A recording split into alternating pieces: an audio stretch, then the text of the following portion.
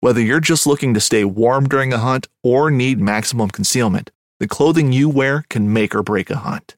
At MidwayUSA.com, we understand hunting clothing has come a long way with more meticulously crafted camo patterns, advanced scent control technologies, and weatherproof options to withstand the elements. Hunters have to wait until their favorite season, but shouldn't wait on gear, which is why Midway USA offers super fast shipping. When you're ready for your next system, log on to MidwayUSA.com. Fishing like a local isn't just about catching fish. It's about connecting with the environment and the people who call it home. It's about hearing the stories and traditions that have been passed down for generations and sharing unforgettable moments with the people you meet along the way. Fishing like a local is having an experience that stays with you forever. And with Fishing Booker, you can experience it too, no matter where you are. Discover your next adventure on Fishing Booker.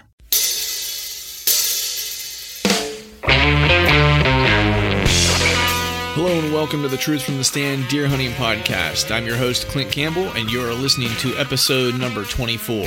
Phil has risen from the dead and is back for today's show. We're catching up on Phil's big update, talking turkey, and preparations for the 2017 season. From food plot updates, new gear, to training for adventure hunts. So stay tuned.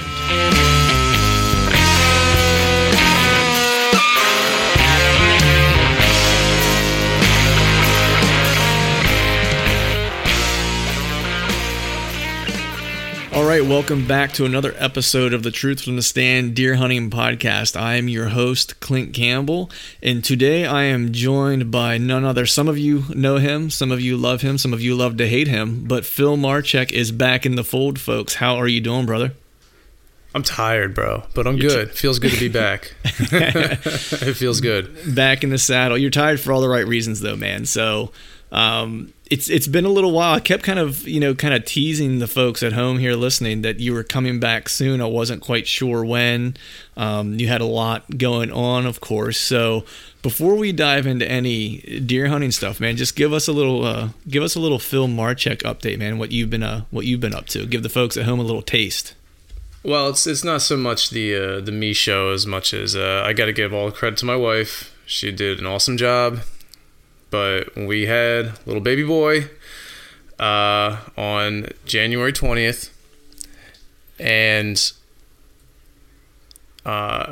he's awesome. He's great. The name is awesomer.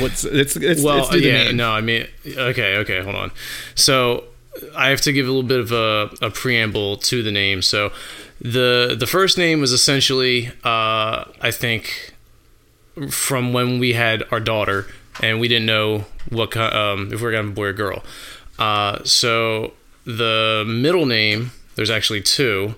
One is from my daughter, who, bless her, is awesome and has a great imagination, and then the other is from my wife as a homage to her late father. But the name is Hunter Rocky Michael. Nice. Hunter Rocky Michael Marchek. That's Dude, it. Like, he's either going to be like a bull rider or maybe a bank robbing bandit in Missouri during Billy the Kid times. If only we could turn back time, bro. I know. No, but I know you and I have kind of, we've talked a little bit via text and stuff like that. But, of course, congratulations to you and Thanks, Michelle. Thank you. You got the little gift that we sent, I think. I did. It's awesome. It's nice. Good. And definitely enjoying it. It's crazy. We've been really blessed with gifts that people have given us, and not only that, but just the well wishes and everything. It's been nice. Michelle's been off for a little bit, and she's not as excited to go back to work. But I'm sure as soon as she sees you, Clint, it'll put a smile on her face. Well, of course. I mean, that would be the only reason to go back to work would be to see me again, because it's be real here. It's really all about me. That's pretty true. Yeah. Yeah. At least if you live in my house, one would think so if you talk to anyone else here. But no, man, congratulations. That's awesome. Thank you. Have you picked out a bow yet for him? That's the big question. Have we started that yet? And I haven't started that yet, primarily because I'm actually looking into one for my daughter. Nice. There you go. So that's so that's happening. She's a little bit closer to that. So yeah, she's a little bit closer to that, and she's getting to be an age. I mean, she's not quite to the point of having something pretty major, but I think we need an upgrade from the little plastic one that she has. So right, yeah. Time to make the upgrade. Anna, she's been shooting with me still. It's waned a little bit, I will say, like her enthusiasm for it. It really this time of year with her with school and stuff like that, she has so much stuff going on with school, with gymnastics, and she's playing viola, and she's playing recorder, and she's taught herself how to play a piano, and she started picking up the guitar, and like so on the weekends whenever. So does she still go to school? Yeah, I know, right?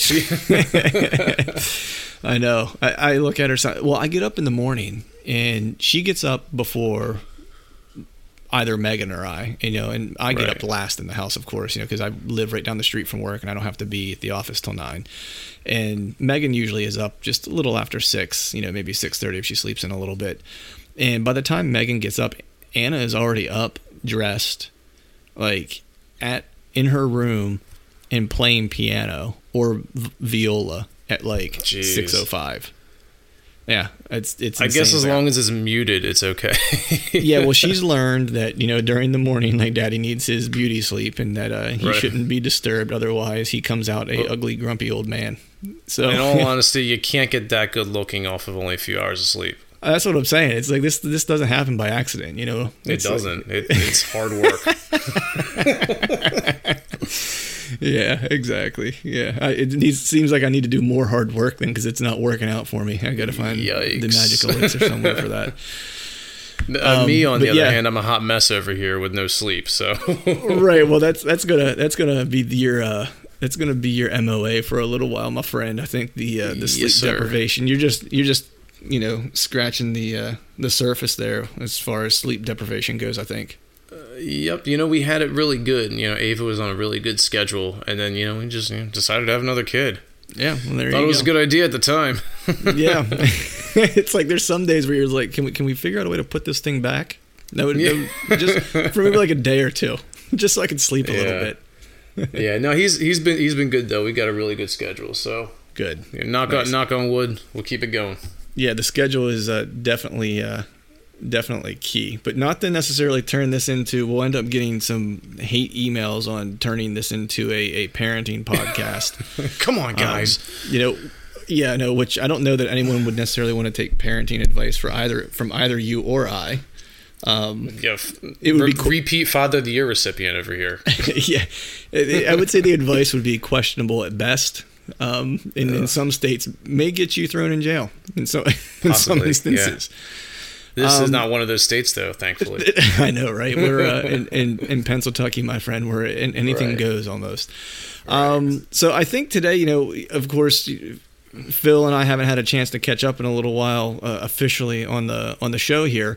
So I think today, Phil, if you are down with it, I think I just want to kind of do an update, man, and let folks know what we've been up to as far as, turkey hunting and what we're doing to get ready for the upcoming season, and any kind of plans and trips and stuff that we might have, and any type of food plotting kind of prep that we're doing for the upcoming season. So with that, I think do you just want to dive into a few of those topics? Yeah, buddy, let's do it. But before we hear about our updates, let's take a quick break to hear from our partners at Whitetail Institute of North America for the Whitetail Institute Food Plot Tip of the Week.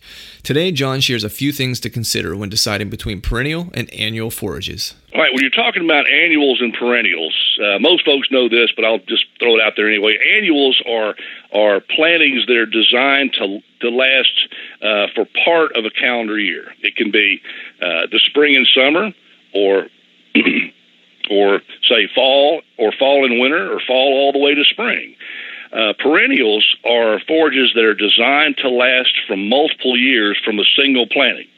And they will do that if you're able to choose the right one. Mother Nature cooperates, of course, and you've got to remember that you've got to maintain that perennial each spring. You've got to spray it for grass, and you've got to mow it a few times, just shave the top off of it to stimulate it and help you with weed growth. Perennial forages are an excellent option. They serve as the basis for most larger food plot systems. A lot of folks will put in, say, anywhere from 60 to 75% of their food plots in perennials and the rest in annuals. That certainly is not a hard and fast rule. Anything you do, you're going to have to tweak it. The best plan is going to have to be tweaked when you see how the deer react.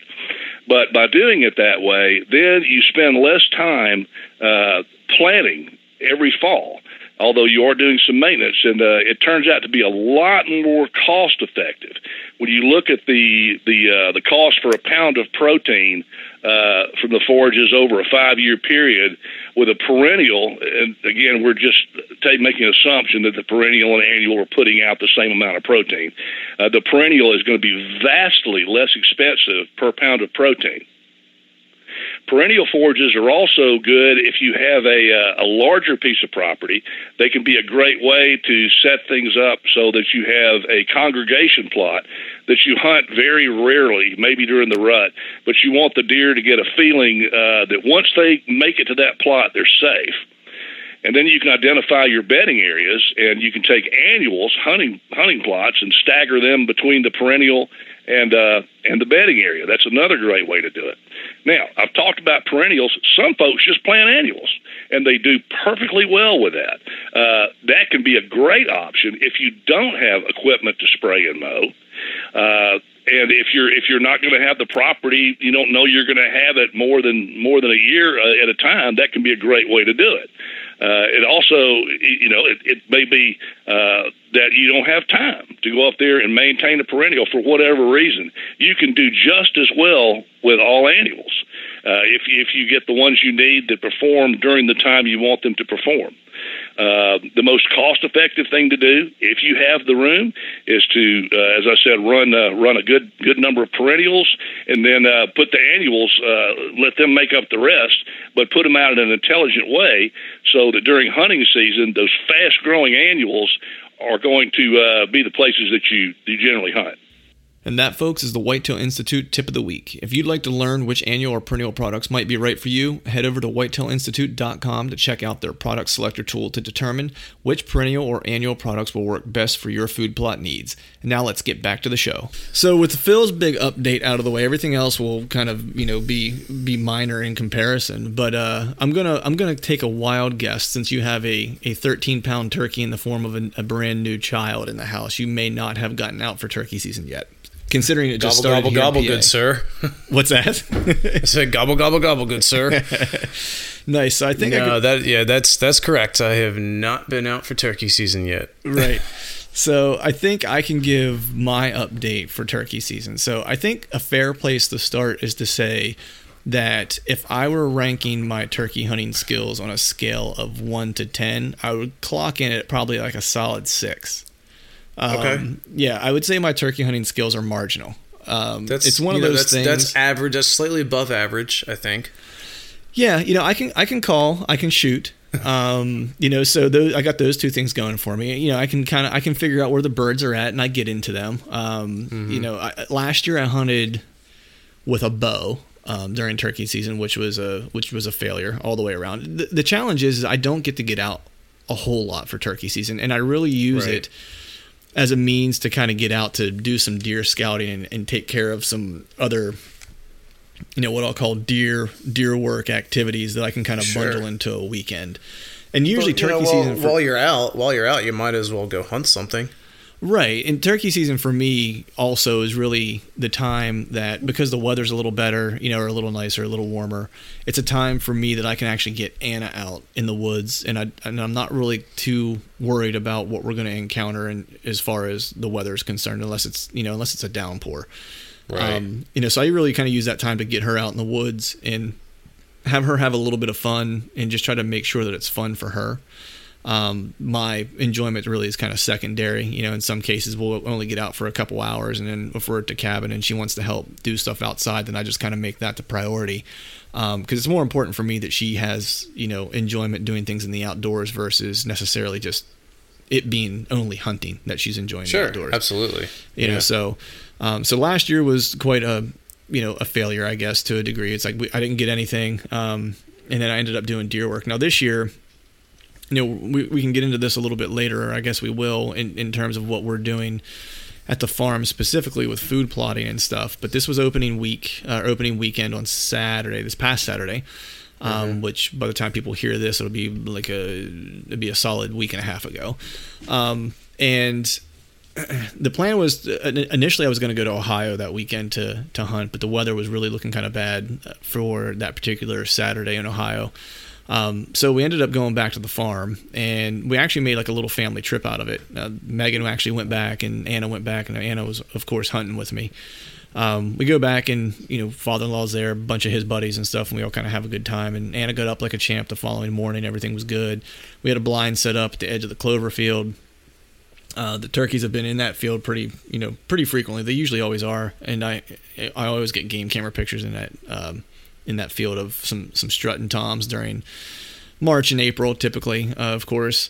And that was no different this year. So we had a setup, and I kind of looked at the weather, and it looked like it was going to start, raining later in the afternoon. And in PA, you can only hunt spring gobbler the first 2 weeks till noon. So It's not a terribly long hunt, which is perfect for taking Anna because, she's not going to want to sit in the blind all day. So we get up, we head out, and the other big news for her really was she got her own small 410 shotgun.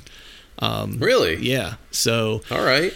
That was the first weekend. This past weekend was the first weekend for her with that. She didn't take a gun last year, only because, I didn't have one for her necessarily, and I took a bow, and she hadn't really shot a whole lot prior to that, so I was really I didn't want her first experience shooting, a shotgun of some degree to be a bad experience or make her gun shy. And I felt like she needed to get just a little bit bigger.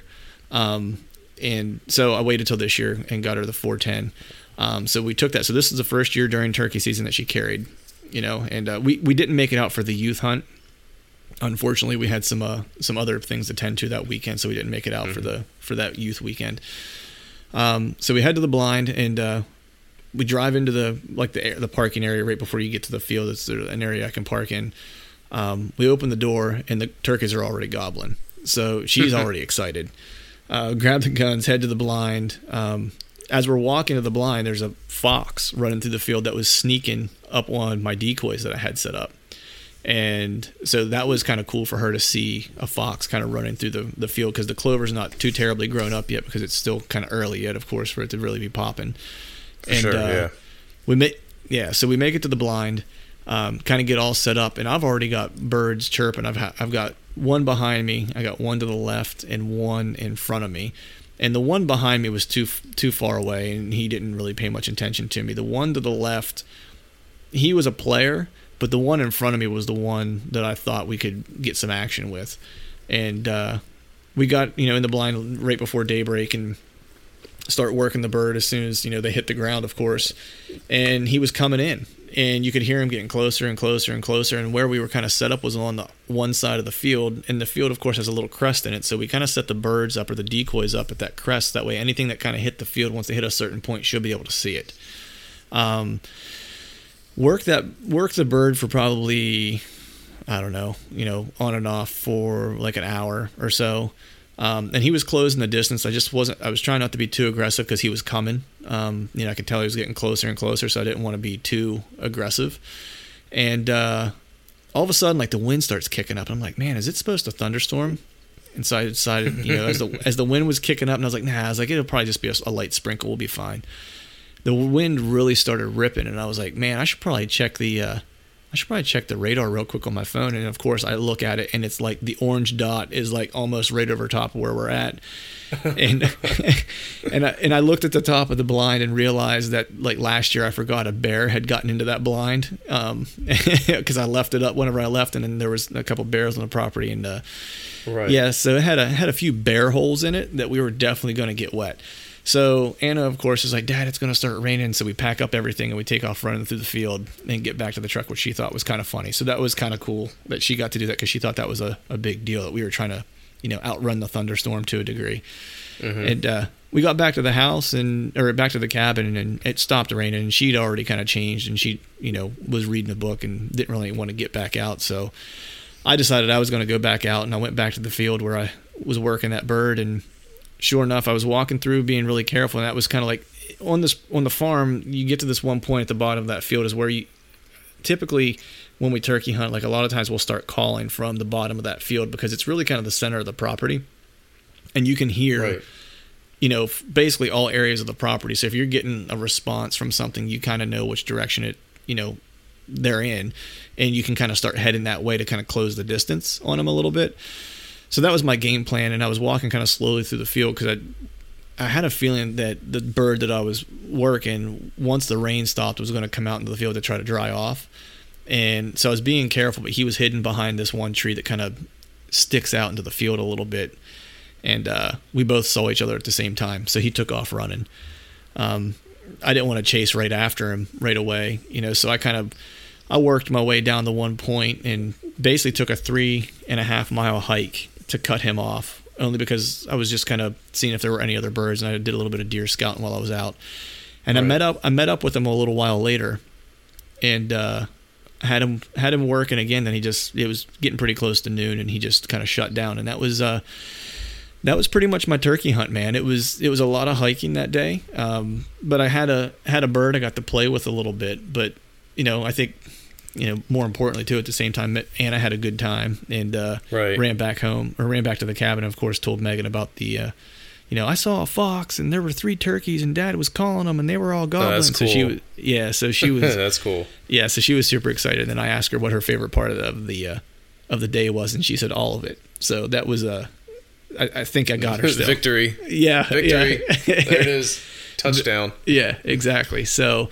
But I think more, what I always like to get out of it is doing some scouting, during turkey season, just trying to kind of looking over the property, even though it's only been a couple months since we last hunted. But man, a couple more turnarounds here. It's, and archery season is going to be right back up on us. So, I think we can start talking a little bit, I know I like talking about it, but kind of starting to get ready for next hunting season. Some folks, it might be a little early, but this is really when we kind of start to make the hay. So I know you haven't had a chance to really I think we should talk about it.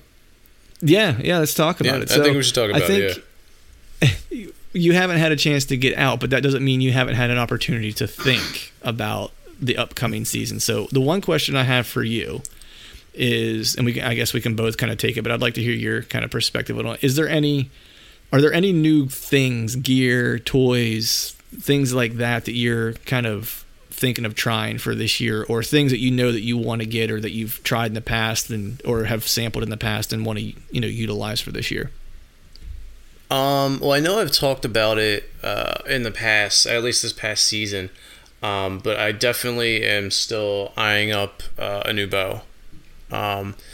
So I need to get out. I need to test shoot a couple. I have ideas on what I want, but I mean, obviously, you don't make a decision without sampling. But yeah, I'm definitely trying to make a bow upgrade for this season. What are there any brands that you've kind of had your eye on that you've been eyeballing? Oh yeah, I mean, I've been definitely looking at Mathews for sure.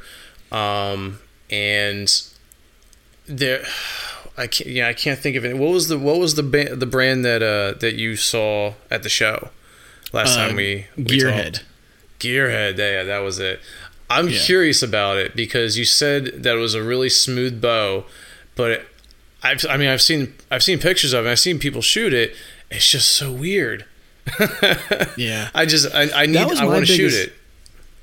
Yeah, that was my biggest thing to try to get over was I thought it was an interesting idea, right? And I was just right. I couldn't fathom how it would feel good. You know what I mean? Just because of like the way it looked, and I was just like, you shouldn't judge a book by its cover, of course, but it's just one of those things where I was, all the time. Yeah. Yeah, I do it all the time. Why would I stop at bows? Right. But it's it just looked different, right? And so I just, in my mind, I felt like it had to feel so much different, I guess. And right. when I shot it, I mean, it was smooth. You know, I would shoot it. You know, I would have a hard time giving up my Matthews only because I'm so comfortable in it. But if I think given the time, it's like I would absolutely love that bow. The draw cycle super smooth. The back wall's awesome. You know, you can hold at full draw for what feels like years. Which is funny you bring that bow up, because I've actually just started having this conversation with some guys at the archery club where I love my Matthews. And I don't know that I could imagine shooting anything else, but there's a couple bows that I started thinking about if I were to make a change, and not saying that I'm necessarily going to, because this bow is new. It's only a year old, so it's not like I need to run out and grab a new bow. But I have a couple buddies that shoot prime. A couple of those guys have been on in the recent past. So Dan Bayes and Johnny Utah Mulligan both shoot primes. And I did shoot them, a couple years ago, and I wasn't a big fan of them. But I started thinking, had a birthday in the recent past, and was like, you know what? I'm not getting any younger. And the first thing these guys that the first thing that these guys at the archery range talk about when they start talking about, shooting their bows or getting older and stuff like that, is that just their shoulders go. Right. And my bow is pretty aggressive. I don't shoot crazy heavy poundage. I think it's like 62, 63 pound draw weight. But it's just an aggressive bow, and I was like, would it save my shoulders at all if I got something that had just such an easy, bow to hold at full draw for extended periods of time, where I'm not stressing my shoulders while I'm at full draw. Right. I don't know if there's any truth to that, but in my mind, it seems like the less stress I can put on my joints, the better. But so I don't. That's not a bad theory, and definitely for sure on the not getting any younger phrase. Yeah. It's interesting because I always look for speed. I always look for a fast bow that can shoot in a straight line out to a decent distance. But as well as I do, with our lacking draw length, we're not able to leverage or utilize the full potential of these bows. So to compensate, we need heavier draws to get that speed. Right. So there's always this compromise. So I definitely hear you on something that's a little bit more easier on the shoulder and something you can hold for days at full draw. But at the same time, I have reservations about compromising arrow speed for that. Right. Yeah. I'm kind of in the same boat. It's like I like speed too, and I was just actually reading something not too long ago in one of the many magazines I get. Where it's like, I know that a well-placed shot with a 45-pound draw weight will kill a whitetail just the same as my 62 to 65-pound draw weight will. Right. So I understand it's all about accuracy. But there's something also to be said for penetration too. It depends on how far out you're able to shoot. It's like you're still there's still an issue of kinetic energy out to certain distances that is just real in terms of physics that you have to deal with or have to succumb to. So I'm still in that boat where it's like I'm more interested in the speed and the knockdown power at the end of my shot with my bow. Like you said, it's like if my draw length was longer, it's like, I would love to shoot maybe a bow that was a little less aggressive, that I could get maybe the full IBO out of the bow, because, it's like I'm shooting a Halon 5 and, I think its IBO is 350 or something like that. But I think when I put it through the chrono machine, it's like I was still, with my draw length and my poundage, I was still only hitting like 280, or 286 or something like that, or 290. I don't remember exactly what it was. So it's like I'm still not even hitting 300, which I know it's plenty fast enough to get the job done that I need to do. But it's the things that us vertically challenged fellas have to deal with are the short draw lengths. Short draw and basketball. Yeah, it was never basketball was never in my future. I never I was never delusional in that regard. Right. But speaking of equipment, and kind of dovetailing off of the joints and getting old and everything, I have had minor thoughts towards potentially getting a crossbow, but it almost seems like for me that's more of a toy than something that I would legitimately consider as going out on a regular basis and hunting with.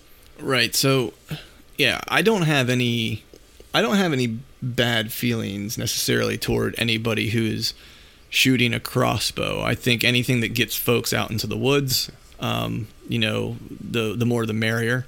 Oh, for sure. Yeah. To me, the way I kind of view a crossbow is, like, I personally wouldn't use one until I had the physical limitations to the point that I was no longer able to shoot a compound bow. Right. That's kind of my criteria. Only because I like shooting a compound bow so much. You know what I mean? It's like I enjoy shooting the bow. I enjoy going to the range. For example, my dad just recently, like, he hunted some archery, when I was younger. He usually shot a traditional bow growing up, and then he hadn't shot in a lot of years. He shot at his house, but when I say shot, he hadn't hunted in a lot of years with a bow. He had still, shot pretty frequently at his house and stuff. Right. And then whenever we started talking about, him wanting to go out west together to do a hunt together, I said, sure. But I didn't really want to go do a gun hunt, because I was like, if I'm going to travel and spend the time, it's like, I want to do an archery hunt. Midway USA brand product designers have one straightforward goal: develop high-quality, technically sound products and deliver them to customers at reasonable prices. If you are immersed in the shooting sports industry and pay close attention to every single detail, you know our products are built right and stand up to everyday use. Who has shooting mats and range bag systems to hunting clothing and just about everything for the outdoors? Log on and shop 24/7 with super fast shipping. MidwayUSA.com. And so he said, okay, he's like, well, I'll get a crossbow and we can go. And I was like, my dad's still in pretty good shape. He's a strong dude. And I was like, why don't you get a compound bow? I was like, and shoot that. I was like, you're still physically capable of doing it. And now he absolutely loves it. Right. So, that's kind of how I look at a crossbow. To me, it extends my opportunity as a hunter, or as an archery hunter, Sure. more so than, I don't see it as a means of, I don't see that it's something for me necessarily until it becomes a necessity. Absolutely. Yeah. Yeah, absolutely.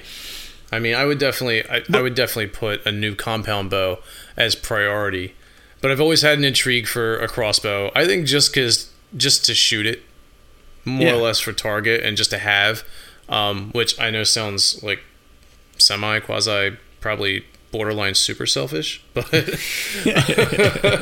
I don't know. Yeah, I think I would still probably go out with a compound bow on the reg hunting, but yeah, just something about a crossbow, just like have it and shoot it, I guess. Yeah, I mean, they're fun to shoot. My father-in-law has one, and I take a crack with it, anytime we're at camp and we're doing some target shooting or whatever. I usually also challenge him to tell him that I can shoot at further distance more accurately. I tell him, you stand at 30 yards, I'll stand at 50 yards, and I'll still beat you. So, well, of course, we always have that. Yeah, I don't. And how many drinks does it take to get to that point? We won't disclose that because that is not safe practice. That is not safe practice, and we promote safe target shooting standards on this show. First and foremost. I was just speaking theoretically, really. Yeah, of course. Theoretically. Yeah. So theoretically, the new gear that I'm considering trying out to move along from dangerous territory. Right. So it's, for me, there's definitely, a host of things that I'm going to be kind of checking out this year. For a couple reasons. One, because I'm always intrigued by new things, new opportunities. But two, I have the elk hunt that's coming up, and so there was a necessity, or it was necessary for me to pick up a few things that I didn't already have in my arsenal. One of them being, and this was actually one of the, like, one of the biggest ones, was getting the right gear for me to head out west. Midwestern and East Coast predominantly, whitetail hunter. So my gear, when I say my gear, it's, like my camo and like my outerwear and stuff was all pretty much, geared toward the type of hunting that the type of terrain that I live around. And of course we know heading to Montana is a different animal. So it kind of required me to kind of rethink the gear that I had. And quite frankly, the gear that I had been using was quite old and could use an upgrade as it were. So I started kind of looking around at some different clothing options, and, looked at a few different manufacturers. There's a lot of great manufacturers out there now that are doing, a lot of interesting things where they've taken gear from, or our hunting clothes, as we used to call them, to turning them into really to real gear, like performance wear, bridging that gap between athletic performance wear and things that's going to take the abuse and the grind that you're going to have in the, in the backcountry, so to speak. And I ultimately ended up, I sampled a piece or two last year of Sitka's, line of gear, and just to kind of try it out, because it's like, I'll be the first to admit it's salty, as far as the price goes. But I'm a big advocate, though, or a big kind of believer in, especially when it comes to things that potentially make or break an experience. Like, you get what you pay for. Absolutely. And so something that may or be the difference between having a good 2 weeks in Montana and a bad 2 weeks of Montana. Price point, wasn't necessarily the biggest deciding factor for me at that moment. If it was just like for hunting whitetail, it's like I might reconsider possibly. But so I tried out a couple pieces of Sitka gear last year. It worked really well. And this year I actually met them at the outdoor show, and they were super kind and gave me some incentive, I guess you could say. And so I ended up kind of going forward and getting, purchasing the new subalpine gear that they have coming out. They were super helpful at the booth when I met them at the show. They kind of went through the catalog with me and helped me kind of mix and match what I could use from subalpine for not only my elk hunts, but also when I come back to PA, and I'm hunting early season, that could kind of be used for both of those types of hunting. And then also what pieces to kind of pair from the subalpine piece from like underarm or undergarments and insulation layers with the whitetail, fanatic stuff that I was interested in getting for my Midwest and East Coast whitetail hunting. So I'm super stoked to get that stuff. I actually, it should all be on my doorstep here in the next 2 weeks, I imagine. So I'm pretty pumped to get that. So that was kind of like, yeah. All right.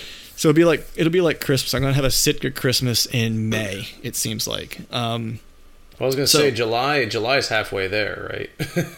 yeah. So it'll be my half year Christmas. All right. So I'm pretty pumped for that, and of course want to give a shout out to the folks at Sitka for doing a guy a solid. It's a good company. They back the folks that they're affiliated with, and in my opinion, they kind of back the right kind of folks. It's not a lot of the hunting celebrity types. It's a lot of grinders that are out there doing the right thing, and they're interested in pushing forward the conservation agenda and ethical hunting and stuff like that. So in my opinion, it's like I'm happy to support and I guess be part of the tribe, so to speak. To help push their message along and represent, I guess, to a degree. Sure. So we'll be getting that here in the next few weeks, and pretty pumped about that. The other piece that I picked up was the Onyx Maps app. I have a GPS, yes. a Garmin GPS that I'm taking. Yeah, so I've never been out there before. I don't really know my way around. Going with a friend who's familiar with the area, of course, intimately familiar with the areas we're going to be hunting, but of course we'll be broken up. We'll hunt in groups, some we'll split up, some there's going to be 4 of us total going. But definitely needed to find a way to kind of wayfind my way around the mountain and so forth. And I have a GPS, a small Garmin that I actually have sitting here because it's been sitting out since deer season, I think. It's just the Trex 10. It's not anything super fancy. It's enough to get the job done. I used it this past whitetail season while I was in Ohio, and the batteries managed to die the first day I was there and get me lost. But other than that, it performed pretty well. And I thought that I'm just more comfortable reading maps on my phone. So I wanted to get something that I was just a little bit more familiar with. That took a little bit less of a learning curve. I'll be taking the GPS, of course, as a backup. But the cool thing about the Onyx Map stuff is even when you don't have cell service, because we're going to have 0 cell service where we're at, it still works. You can save the maps that you know the areas you're going to know you're going to be in, and you can kind of mark your waypoints on that, and you can save it as a static image. I guess this is lay terms and how it works. But your little beacon, or what people would recognize as their blue dot on like their Google Maps or on their iPhone map, still stays alive with the GPS of your phone and will track you as you move, even though the app is not currently active and connected to a cell service. Right. That's awesome. Yeah, so you're able to still kind of use its full functionality. The bonus to that is that it doesn't eat up your battery either. Because that's the other kind of sketchy part, is how do you manage to keep battery and power on this while you're out all day and stuff.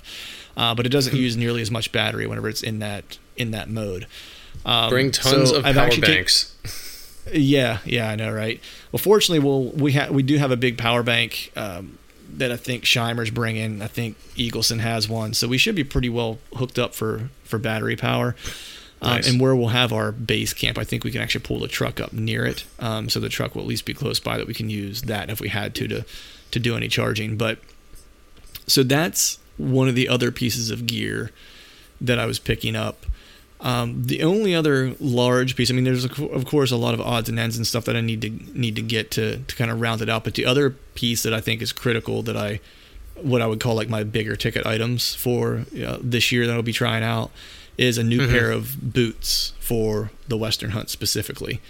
What are we looking at? So of course I can't use my rubber, swamp jumpers that I use for whitetail around here, because for whitetail it's like I'm a muck boot guy for the most part. I like the way they fit. I don't ever have to worry about them being water resistant. They're warm. They kind of do everything I need them to do. They've taken a beating over the past couple of years, and they've withstood, so I'm happy about that. For me, we're going in early season, so I think our trip's from September 9th to the 22nd.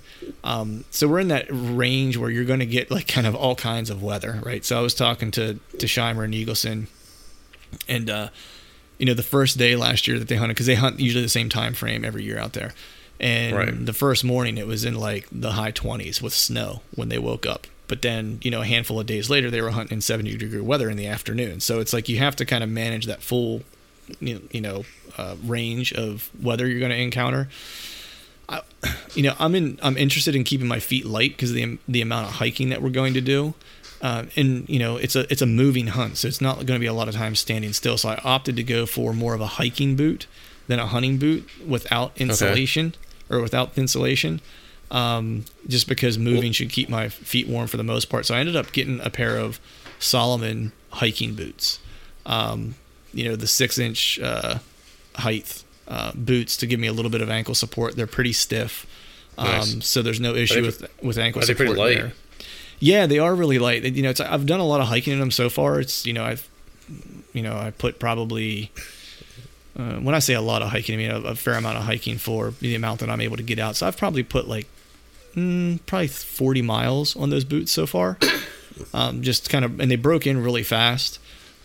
They're waterproof, of course. They've got a Gore membrane, so I should be safe in terms of waterproof. And just so far, I've had really good luck with them. They've been really comfortable. I've been happy with them. The amount that I've got to hike in them, my feet don't hurt. My feet haven't blistered or anything like that. So a pretty smooth transition into those hiking boots, to the point to where it's like I'm trying to figure out other ways and other reasons to wear them. Right, for sure. So I wore them to the office the one week just because I felt like I should wear some hunting boots to the office to work the one day. Did you get any aggressive looks? Not gonna lie, people were curious as to why I was wearing those boots. So for those listening that don't know, it's like I work in an office environment in the marketing and advertising realm, to where you're more likely to see like the hipster brown shoes than you are a pair of legitimate hiking or hunting boots. I'm pretty sure I'm the only person that's ever wore a piece of camouflage into the office in the entire existence of the place. I think I could probably vouch for that, yeah. Yeah, I'm pretty sure that's a pretty safe assumption. Actually, the one of the partners that owns the joint, he's former military, so he may have worn camouflage. I think I have seen him in a pair of camouflage shorts in the office before. So nice. So there's that. So I have that's one. How you know he means business. Right, when he wears the military shorts, and you're hoping you don't have a review that day because it's not going to go well. No, not at all. So that's the gear, man, that we're gonna use. So it sounds like you're looking at some bows, and I'm picking up some gadgets for my Western hunt. So yeah, man. I mean, I definitely, I would love to, I guess, upgrade some of the garments, but what I have right now definitely more than suffices for at least what I'll be doing this year. If I was going out west with you, I would probably have to look into a couple of things, but I'm not in that position. So, till I get out there, we're good with what we got. Yeah, man, it's like hunting sweatpants if you got to. You know what I mean? Camo sweatpants. Just as long as you're out there, man, it's all that matters. Yeah, but seriously, those fleece line Johns, they're legit. Yeah, it's funny, man, because I always have to make sure. I always go with warmer clothing than most people because I'm always cold when I hunt. Like, it's just one of those things, and it's just I don't know how to get around it. I mean, part of it is I've never gone out and got like really good hunting gear, like clothing. I've always just kind of piecemealed stuff together and hoped that it worked. Essentially, right. Some days it did, some days it didn't. So I'm really excited actually to get the Sitka shipment because I've never had good gear that should work. So we'll hopefully that'll maybe solve my cold issue. And I think more than anything, especially for hunting out there, it's more about the layering aspect of it. These pieces are made to kind of work together and in combination. And I've never had that before, so it's always like it was either too much or too little. There was never that ability to kind of get the right amount on because the clothes weren't necessarily made to layer together. So I think that's the big distinction between some of these companies, or at least the new gear companies, is that they're really becoming smarter about what the hunter actually needs and what they're going to encounter and how they need to kind of plan their apparel for that whenever they're hitting the woods, because they don't have the room to take everything and they need to have like just a handful of pieces that work across a broad spectrum of inclement weather that they might encounter. So sure, absolutely. And it's something else. I've never been good at layering. I mean, especially in like early or like let's say mid-season where it'll get warm in the afternoon, but it's still a little brisk in the morning. If I'm out all day, I'll end up sweating like none other in the afternoon because I didn't layer. I dressed for the morning. Yeah. It's always the balance, right? It's like you almost have to pick, like, do you want to be cold in the morning or hot in the afternoon? Right. Like that's and so I'm hoping with getting some gear that's actually made to layer that I can solve some of that. But moving, the one thing I want to talk about a little bit is also, as we're talking about hunting or prepping for hunting season, we've covered the gear, how we're going to prep for some of the gear changes that we want to make. But before we jump out of gear talk, let's hear a quick word about our partners at Exodus Outdoor Gear. As a hunter, part of our love is stewarding our land and the deer herd. Summer velvet card pulls always leave us feeling hopeful for the upcoming season. Exodus customer Chris Apfelstadt shares one of his favorite parts of using his Exodus trail cameras, enjoying the excitement and the hopes and dreams of an upcoming season. So I'd say the Exodus story that sticks out the most to me was the fact that this was my first year putting cameras out in the spring.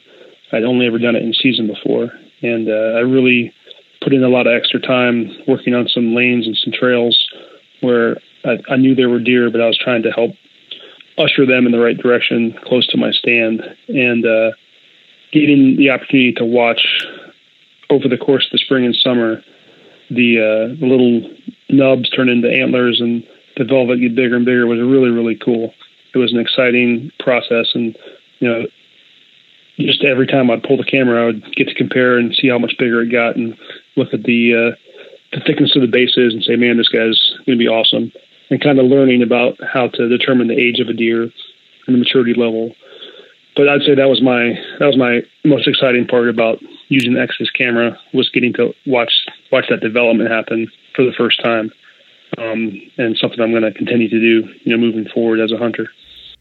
And that, folks, is an Exodus experience. If you'd like to learn more about Exodus trail cameras or pre-order their new Exodus Lift 2 camera, visit them at ExodusOutdoorGear.com. Remember to use the promo code TRUTH for a 10% discount at checkout. And now on with the show. The big piece is, of course, anything you're going to do in terms of habitat management and making any updates to the habitat. So, for sure, I think I wrote a little article here a week or two ago. It's on the truthfromthestand.com, where I kind of talked about what my food plot strategies are for this upcoming year. And I won't dive into a bunch of detail, but for me, I think folks have heard me talk a little bit about the plots that we have, but it's changing a little bit because we have the farmer who leases our ground, who's taking all the corn out and he's putting all alfalfa in. So our green up and summer forage needs are really kind of covered, which was what our clover food plot was really doing. So now we're going to have probably something to the tune of like 20 acres of alfalfa on the farm. Wow. Yeah. So really kind of made me have to stop and think like, okay, we're going to have tons of stuff during the spring and summer. But we're really at a disadvantage when it comes to like the hunting season, number one, when October hits, and then definitely as you hit late season in winter, for deer for sustenance, essentially to get them through some of those tough months. So the goal for us really is, I think this year is we're using, what is it called? It's a Whitetail Institute product, and now I forget what it's called. Isn't that terrible that I can't remember what it's called? That's a sign of having another birthday in old age. Anyway, I was gonna say or having another kid. So yeah, right. Well, I haven't had that yet, so I don't have that excuse quite yet. Right. Pure Attraction. Sorry, Pure Attraction is what it is. So it has a variety of forage in it, and the goal really is to kind of take the food plot, the clover plot that's roughly 5 acres, and I want to mow and till strips in it. Vertically, that way, because the deer typically move horizontally across it. Yeah. So if I till strips in it, vertically, and plant the Pure Attraction in those strips, as deer cross the field, they should encounter a food variety during every time or every season that works for that time of year. Right. I think we talked about that before. We talked about how it's kind of this progression. Yeah. So there's never like a dearth of food. There's always something that's kind of in season. Right. So that's the plan for that. And then the 2 acres that we have that last year we put in power plant, which was, a combination of soybeans, peas, there was sunflower, sun hemp, I think is what it's called, in it. All kind of like a menagerie of things that really were there for summer forage for the most part. That we're going to take and actually put the entire 2 acres of that in Pure Attraction. Then we'll probably overseed some tubers in it too, just to kind of give it a little bit more oomph for the late season. And then I know we have a plot at your place too. Yep. And then I know I have one new property that I have to kind of talk about with my dad's property. But your place, man, do you have any ideas where you want to put a plot? 'Cause I know we talked about wanting to use bow stand at your place because we're going to put a plot in, if I'm not mistaken, that we really just want to be able to hang a set over or hunt over, or maybe 2 small plots to kind of slow them down on their way through. Right. Yeah. Well, I mean, there is opportunity to put some small plots, albeit it's limited. I think the one was definitely by the pine trees that border close to where my parents' house is, right there where that one stand is. I think that would be a good opportunity. There's already a lot of traffic there, but they still forage in that area as well. So to be able to keep them there a little bit longer and potentially get a couple more numbers, I think would be a good opportunity. And then if you recall, walking back into the field, prior to getting back to where you sat when you came over, there was a bit of a clearing, an opening before you head back. I think right there could be a win as well, because that's kind of the centralized location, and I would say kind of the hub of where and how the deer filter through that field. They typically, if they're not coming through my parents' yard, they're going through that back area to get between the fields across the street and the woods and the hillside further up. Right. Yeah. I mean, I was thinking those exact same spots. The nice thing is too is there's already, I know when we kind of were walking around during late season last year, there's already a few really good trees in those locations to hang sets in. Which is totally. Which is what really appealed to me. There was kind of a nice setup. Not only did it kind of work out well, that, there was a place that we could easily kind of get a food plot in, but it was also, had a tree in it that was kind of perfect, ready made for a nice ambush set.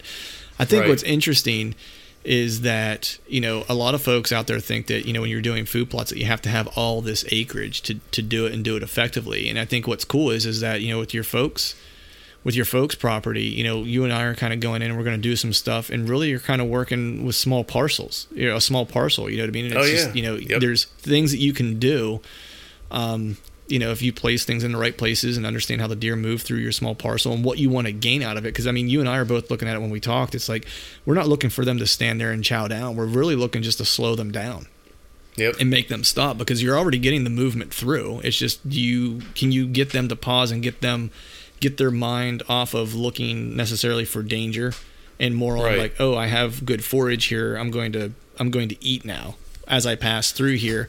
Versus kind of being on alert as they're moving through. Can you just kind of split their brain work there for just a split second to give you an opportunity to draw, or just slow them down for a second before they get behind some brush? It's like that's really what the name of the game is for those plots. And I think folks out there listening that don't have a lot of acreage, it's like, don't worry about it. Like, think about how you want to use it, and then just place it in the right place to kind of fit that need. And then just use the right forage. It's like, we're not going to go in and put in a bunch of clover and spend a bunch of money. We're going to put some stuff in that takes, you and I are going to walk in there with like rakes and hand tools and hand sprayers and put those two plots in. Take a couple hours for us to get it done, but it's, I think it'll pay dividends in the end. Oh, absolutely. I'm actually pretty excited about it. I mean, all things considered, throughout that entire field, in almost every trail that they take, they're foraging in some way, shape, or form. They're always grazing and walking for the most part. During the rut, it's a little different. The big bucks will just kind of like, they'll come through, they'll bang around, they'll scrape up the dirt, and they'll go on their typical trails.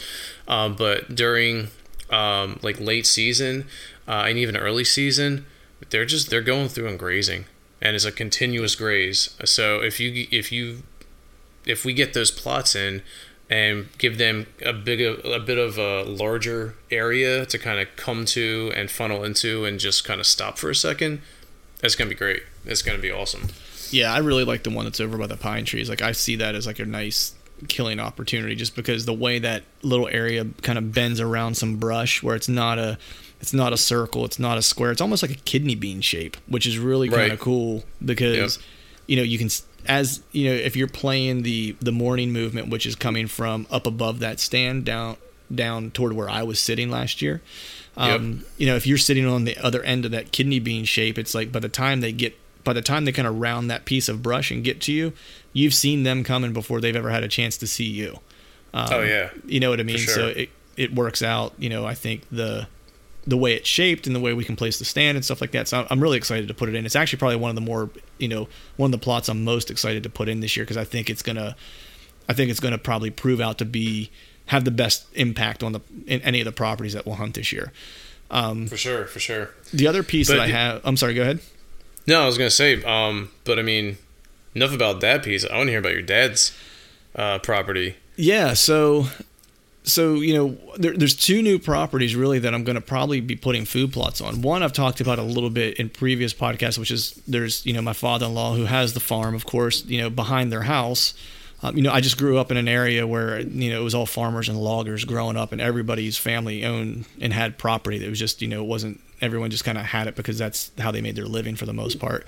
And the story is no different here. That's how the farm kind of came about. And the land behind their house, they have 50 acres behind the house there, and like my wife's grandfather used to own a logging company, or part own a logging company for a bunch of years, and so he owned and timbered a bunch of the land behind the house, and he still has, or So he has 50 acres back there that is now my father-in-law and my mother-in-law's property. There's two homes on it. Regardless, there's a bunch of land back behind there. I've not really hunted it much. I hunted it once last year and saw a shooter 8, and my father-in-law hunted it just I think 3 days last year, and he saw what he would consider a wall hanger, and he's killed some nice deer in his day. So there's a nice Pennsylvania wall hanger that's living back there somewhere. I've identified a couple buck beds. And I found a really good spot to kind of put in a food plot, and it would kind of function the same way, even though it's a little bit larger acreage. It would function the same way as what we're going to do at your parents'. It's like I'm noticing how the deer are already moving on the property.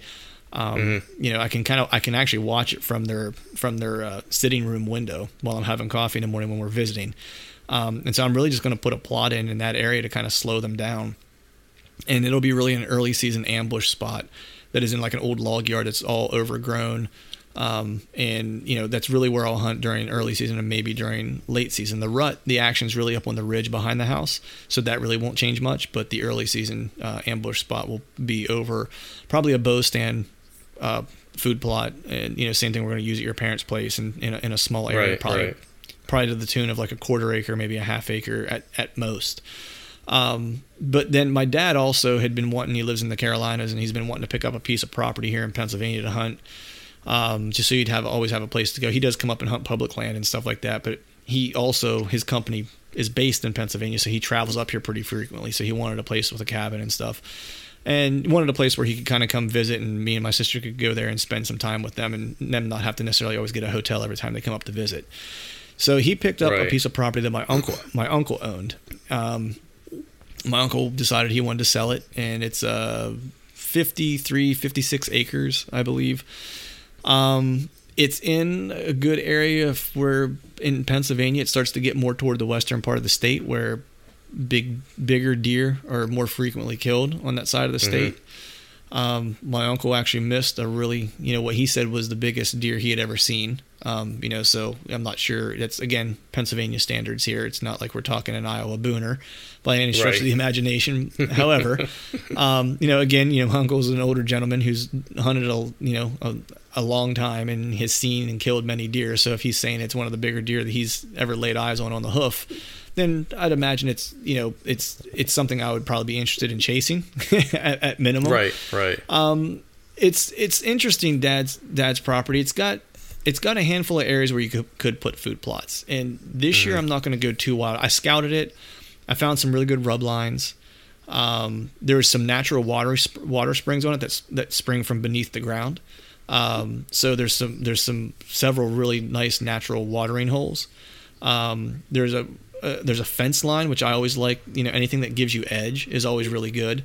To hunt deer like to skirt edges. And there's fence line. Someone put page wire fence almost throughout the entire property whenever the property line was different. So there's just these pieces of page wire fence that are still up in different places. And one of them kind of separates this backfield of my dad's property to the adjacent the farmer's field. The interesting thing about all the farmers' fields around this property is every one of them is in the CREP program, which is conservation. I forget exactly what the acronym stands for, but I think it'd be something. It's like, I think it's a watershed conservation program where they want you to not put fertilizer and things into the soil because they don't want it to run off into a water source, and also they want to avoid soil erosion and stuff like that in that area. So they the state will pay farmers X amount of dollars per acre for them to not plant crops in it, and so they leave it and they come in and plant it in some natural grasses and stuff like that. And that's what is basically surrounding us. So if we put any food plots in, for the most part, we'll be one of the only games in town, within a few miles at least. Which is good. But I don't know enough about the property really at the moment to put in large scale food plots. So this year I'm really going to kind of take a smaller approach and just put some late season pure attraction in, because I want to kind of give it a variety, and I really want to use it to hunt over this year. So where one of those fence rows are located, it kind of then runs into the timber, and at that kind of like pinch point, and it's also, oddly enough, is where the fence has also been kind of beaten down where deer are crossing, so it's kind of a natural funnel there. I'm going to kind of put an odd shaped food plot in there that kind of snakes along the timber line, That way I can use any of those trees along that timber line to try to get a shot of anything coming from behind, because there's an area that had been burnt behind me from that stand location. So it's pretty thick and nasty from a fire from, whatever it would have been probably 10 years ago or so. Right. And then the natural pinch point, or the natural funnel that the fence is making there with the adjacent field and the timber line as well. So that's probably where I'm going to put it. There's a bunch of brush and like pines and just some good cover. There's an area in the one corner of the property that had clearly been completely clear cut and is just like thick as hair on a dog. And then there's an area also in the back part of the property. You could tell people were doing some property management, because there's a bunch of old hinge cutting for bedding in the one back area of the property. So I feel like if I put food on one side, they're naturally going to be bedding in the one area where like the thick stuff is, and where it's all been kind of hinge cut. And where I want to put the food is on the other side of the property. So my goal is really to try to get them to have to move across the property, because it's really the only what I'll call highly attractive food source that'll be in the area, and hoping to force them to move a distance to get there and utilize the property instead of kind of staying put. So that's the plan for Dad's property. I'll definitely have to get you down there. It'll we can have some, for sure, absolutely, have some fun down there. I think it's going to hunt well in the early season because of the water. I'm at least anticipating that. I think it'll hunt well for the rut too. Late season, I think, would be a crapshoot, a little bit of a crapshoot. Mm-hmm. But I'm really kind of interested to see what happens there during early season. I don't know. I just have a feeling from just like the sign that I was seeing and stuff like that that it could be a really, really good early season spot. At least that's what I'm hoping for. So we'll hang some game cameras, and we'll see what breaks loose here over the course of the summer and what I get on camera, and see if I have anything down there to chase. Yeah, man. Absolutely. That's the game plan. So I got, as you can tell, man, it's like I have properties to hunt and only so many days of vacation to hunt them. So touche, sir. Well, yeah, I mean, so the silver lining is, you have a lot of properties. The majority of them are a good distance away. But as previously mentioned, you're certainly more than welcome to my parents anytime you want to get out. And I know you probably want me to go, and I do want to go as well. Yes, absolutely. But I mean, it on the off chance that you're jonesing to get out, and I'm not able to, I took you back there and showed you around. You're more than welcome. So, mi casa, su casa? Nice. Yeah. Hopefully I won't have a run-in with your dad like I did the last time coming out of the bathroom at 0 dark 30. Yeah. Classic. Yeah. But so with that, it's like there's also some public land that I plan to hunt too that I scouted here in the off season, which I know we talked about on the podcast at one point. So I still have high hopes for that. So my goal is really this year is like I've done my due diligence of trying to find different places to go hunt. Unfortunately, they're all still a drive away with the exception of your parents' property.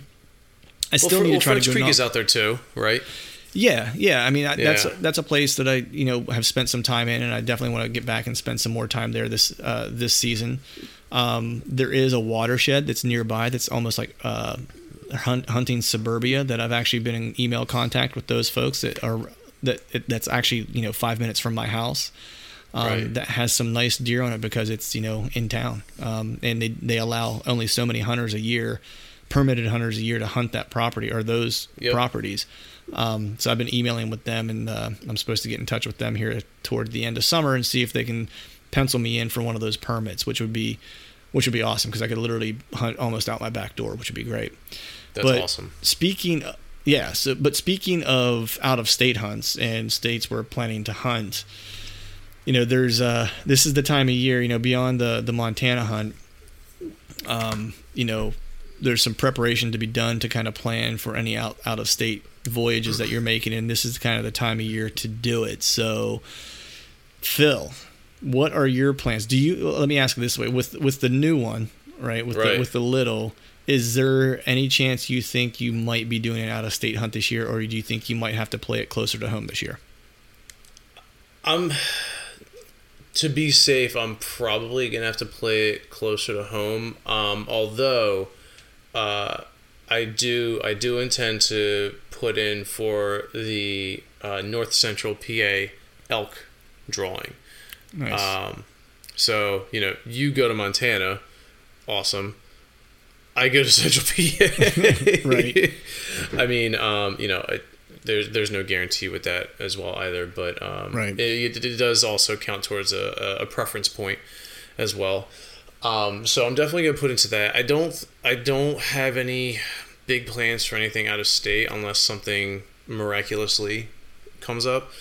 But what you were talking about, the watershed and getting a permit there, I've also kind of been thinking about some of the other parks around here that end up having lottery hunts. Mm-hmm.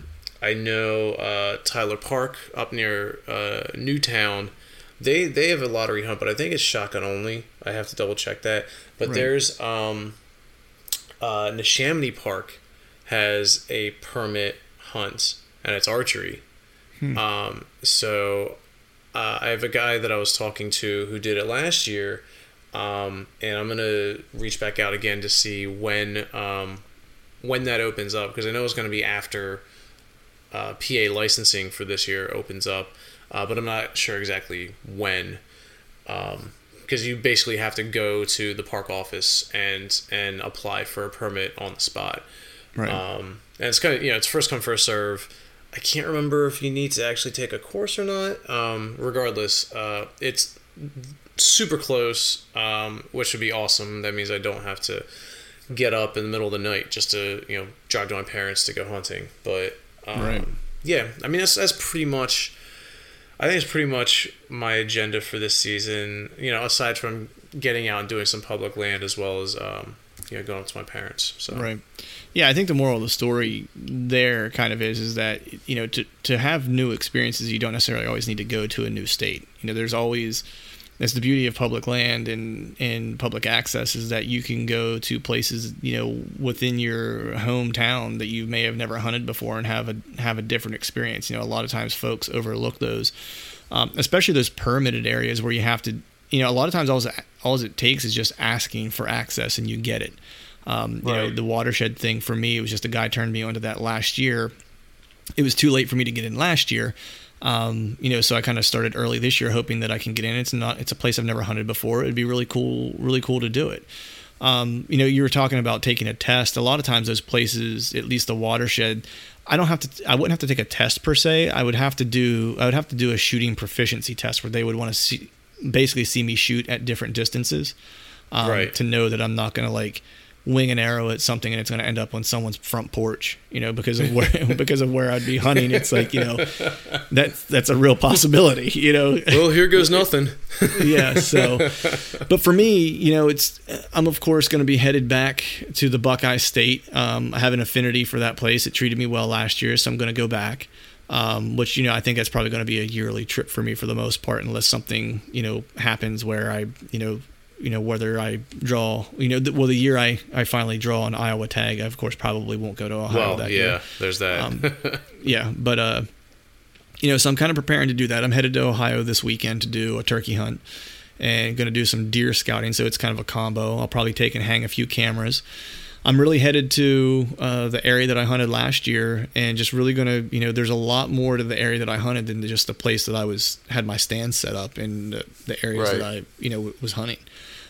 So I'm really kind of going back there with the idea of starting to assess the parcel of land at large versus the small kind of what I'll call the micro area that I was focusing on hunting, because I had, limited time last year to scout. And so now it's I'm not going to focus so much on that area because I know that particular area. So I'm going to basically take, a look at the other, however many, hundreds of acres are in that one block that I was on, and try to get to know that block more intimately, so I can kind of figure out, right.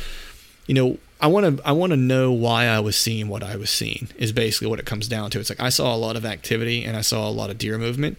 I want to start to now try to figure out why I was seeing it, and two, where were they coming from and where were they going? Right. Yeah, I mean, you're just kind of piecing together the larger puzzle. Yeah. And once you do that, if you're able to do that, you're going to expand your effective range of where you can hunt in that area. You know, I mean, sure, you had success in that one area, but as soon as you start putting the pieces together and figure out why they're doing that, where they're coming from, what their habits are, then you can kind of expand out and feel almost as comfortable in a new place as you were, where you had good success last year. Yeah, and the added bonus is we can, Tate's going with me, so it's a me and Tate trip, and so we're gonna kind of lump that in with a little bit of turkey hunting at the same time, and do some scouting and hang a few cameras. So it should be a good trip. And then the other trip that of course I'm taking that I'm sure people are sick of hearing about is the Montana trip.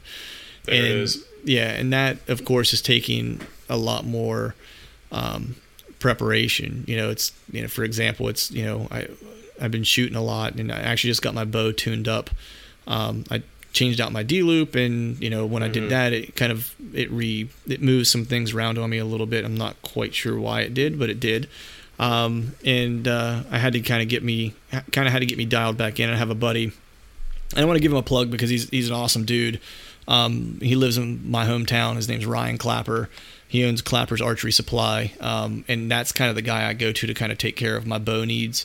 He always does me a solid and hooks me up, man. And every time I leave his place, my bow shoots better than it did, than it did prior to going there, and it seems like it shoots better than it did even than since the last time I went there. Nice. He just spends the time with me and kind of dials me in and kind of checks everything out for me. He takes a look at my form. He used to shoot for Hoyt. He knows what he's doing. So anyone back home or within the kind of Bedford County area, I would go ahead and check him out if you need a bow tune up and if you're interested in getting a new bow or get hooked up with some accessories and stuff, or just need a tune up, man, that's the guy to go to. That's the guy I kind of trust here locally. Then the other aspect of that, what's that? It's the guy.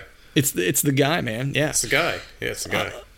The other thing that I'm doing, as I kind of briefly mentioned there, was just extending my range, which is what I've been working on basically since whitetail season ended. Was just trying to shoot enough to where I'm comfortable. My goal is to get comfortable out to 60 yards. And then as of probably 2 weeks, I wouldn't go as far as to say that I'm comfortable out to 100% comfortable out to 60. It's like I'm comfortable out to 50 now, without a doubt. Mm-hmm. Right. 60 yards, it's still, I shoot well at 60 yards, but I wouldn't go as far as to say that I'm comfortable. It's, I guess put it this way. It's like if I'm shooting at an elk at 60 yards, it's like with how I'm shooting right now, I'm killing it. But that's not my goal is not to just be good enough. My goal is to, before I leave, whenever I'm on the range, is to be dialed in. And for me to be dialed in means my groups are tight. Right. So I'm working on that still, which is, it's the type of work I like to do. Then the beast side of it is the physical preparation that I'm kind of doing to get ready to go. It's a lot of cardio work that I'm doing. It's a lot of working out with a weighted vest on, running 3 miles with a 20-pound vest. I did a 5-mile hike of an incline this past weekend that was climbing 2,500 feet, with a 30-pound pack on, and I'll continue to kind of increase the weight hiking as I go. That was the first elevation hike that I was doing, where I was actually outside, climbing with weight on. So I didn't want to go too heavy because I didn't want to, of course, hurt myself. I have a bad habit of overdoing it and hurting myself, and then having to kind of chill the work. Yeah. Having to chill the workouts, it kind of works in reverse on me. So, I went moderate to where I wanted some resistance to see how I could do. And it was a good hike. It wasn't anything crazy. It was a nice kind of test to see where I'm at. And it didn't fatigue me necessarily. I was good to go. So I'll continue to kind of keep working on the physical aspect to make sure I can hang when I get to the mountains. I'd say the only parts that I'm really worried about, man, of going to Montana is just elevation sickness, like mountain sickness. I just don't want that to happen. We're not going to have a whole lot of time to acclimate when we get there. So I just have to be mindful of how much I'm pushing myself, like the first day or two that I'm there, to let my body acclimate to the elevation. Right. But, yeah, absolutely. So, but that's other than that, practicing my elk calling, which my wife loves. You should take that to work. What's that? You should take that to work. Yeah. Yeah, because that would. And that's how you start meetings. Yeah, dude, it would definitely get everybody's attention. You know, it's for sure. Eagleson actually does elk calling at work. Nice. Yeah, so but he's also kind of crazy. Without a doubt. Goes without saying. Well, yeah, I mean he's right. He's a friend of mine, so it's like he's got that. We're all in the same group here. Yeah, exactly. But with that, man, I think we've kept the folks at home here listening for a little bit more than an hour, and I think we've kind of gone through everything that we've been thinking about and that we're planning to do, and our hopes, our dreams, and our aspirations. Well, if that were the case, there wouldn't be enough time in the day to get through all that. I know, right? I know. Is there anything that we've left out before we get going from your perspective? Anything you want to add? No, man. I think we covered it. It's definitely great. I've been on a bit of hiatus with the kid and everything, so it's great to be back and doing this again and talking about this stuff. It's exciting, kind of gets the blood going, and I'm definitely pumped for this next season coming up. Yeah, I'm gonna. I know you are as well.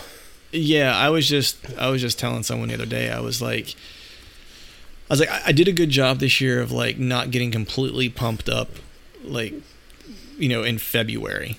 I was like, I managed to hold it off for like a few weeks. It wasn't until I think it was March. I was having a conversation with somebody and we started talking about deer hunting, and then it just, you know who it was? Eagleson called me. He called me one night to talk about elk hunting. Yeah. And like, I was just pumped up. Like we talked for like an hour and a half. It was like we were like two high school girls that went away to camp for the summer and didn't see each other all summer. It was horrible. I'm kind of even embarrassed a little bit to admit it. But I'd but probably we were on be the phone. Embarrassed too. Yeah, well, man, I'm embarrassed about a lot of things. Like that might be the least of the embarrassment in my world. Different topic. yeah, exactly. This is PG. We'd like to keep that clean rating on the old iTunes if we could. But with that, before we completely run amok here, we should probably go ahead and let the good folks at home go. So with that, I think we'll go ahead and sign off. All right, folks, that is a wrap for today's show. I want to thank all of you for tuning in and giving me an hour plus of your day to talk deer hunting. I'm truly humbled by the number of people that have been downloading this podcast and can't thank all of you enough. And with that said, if you'd like what you're hearing, be sure to subscribe to the podcast via iTunes, Stitcher. You can, of course, hear us on Google Play as well. Also, please head over to iTunes and leave us a 5-star iTunes rating. We'd be very much appreciative of your review. And if you'd like us to answer any of your questions on a future podcast, or you'd like to recommend a topic for a future podcast, you can email those to truthfromthestand@gmail.com or click the email button on our Instagram account. And finally, I need to give a big shout out to our partners that continue to help us make this podcast possible: Whitetail Institute of North America, Exodus Outdoor Gear, and Lone Wolf Portable Tree Stands. And until next time, we'll see y'all.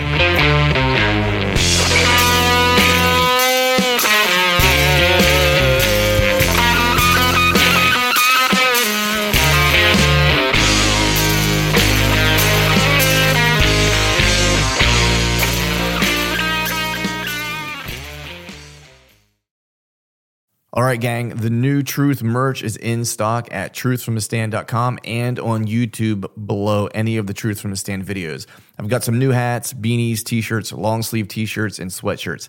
There's even a new Do Hard Shit hat for those of us who like to embrace micro-dosing adversity. So head to truthfromthestand.com and check out the new gear and use the code TRUTH, T-R-U-T-H, and save yourself some cash on the new gear.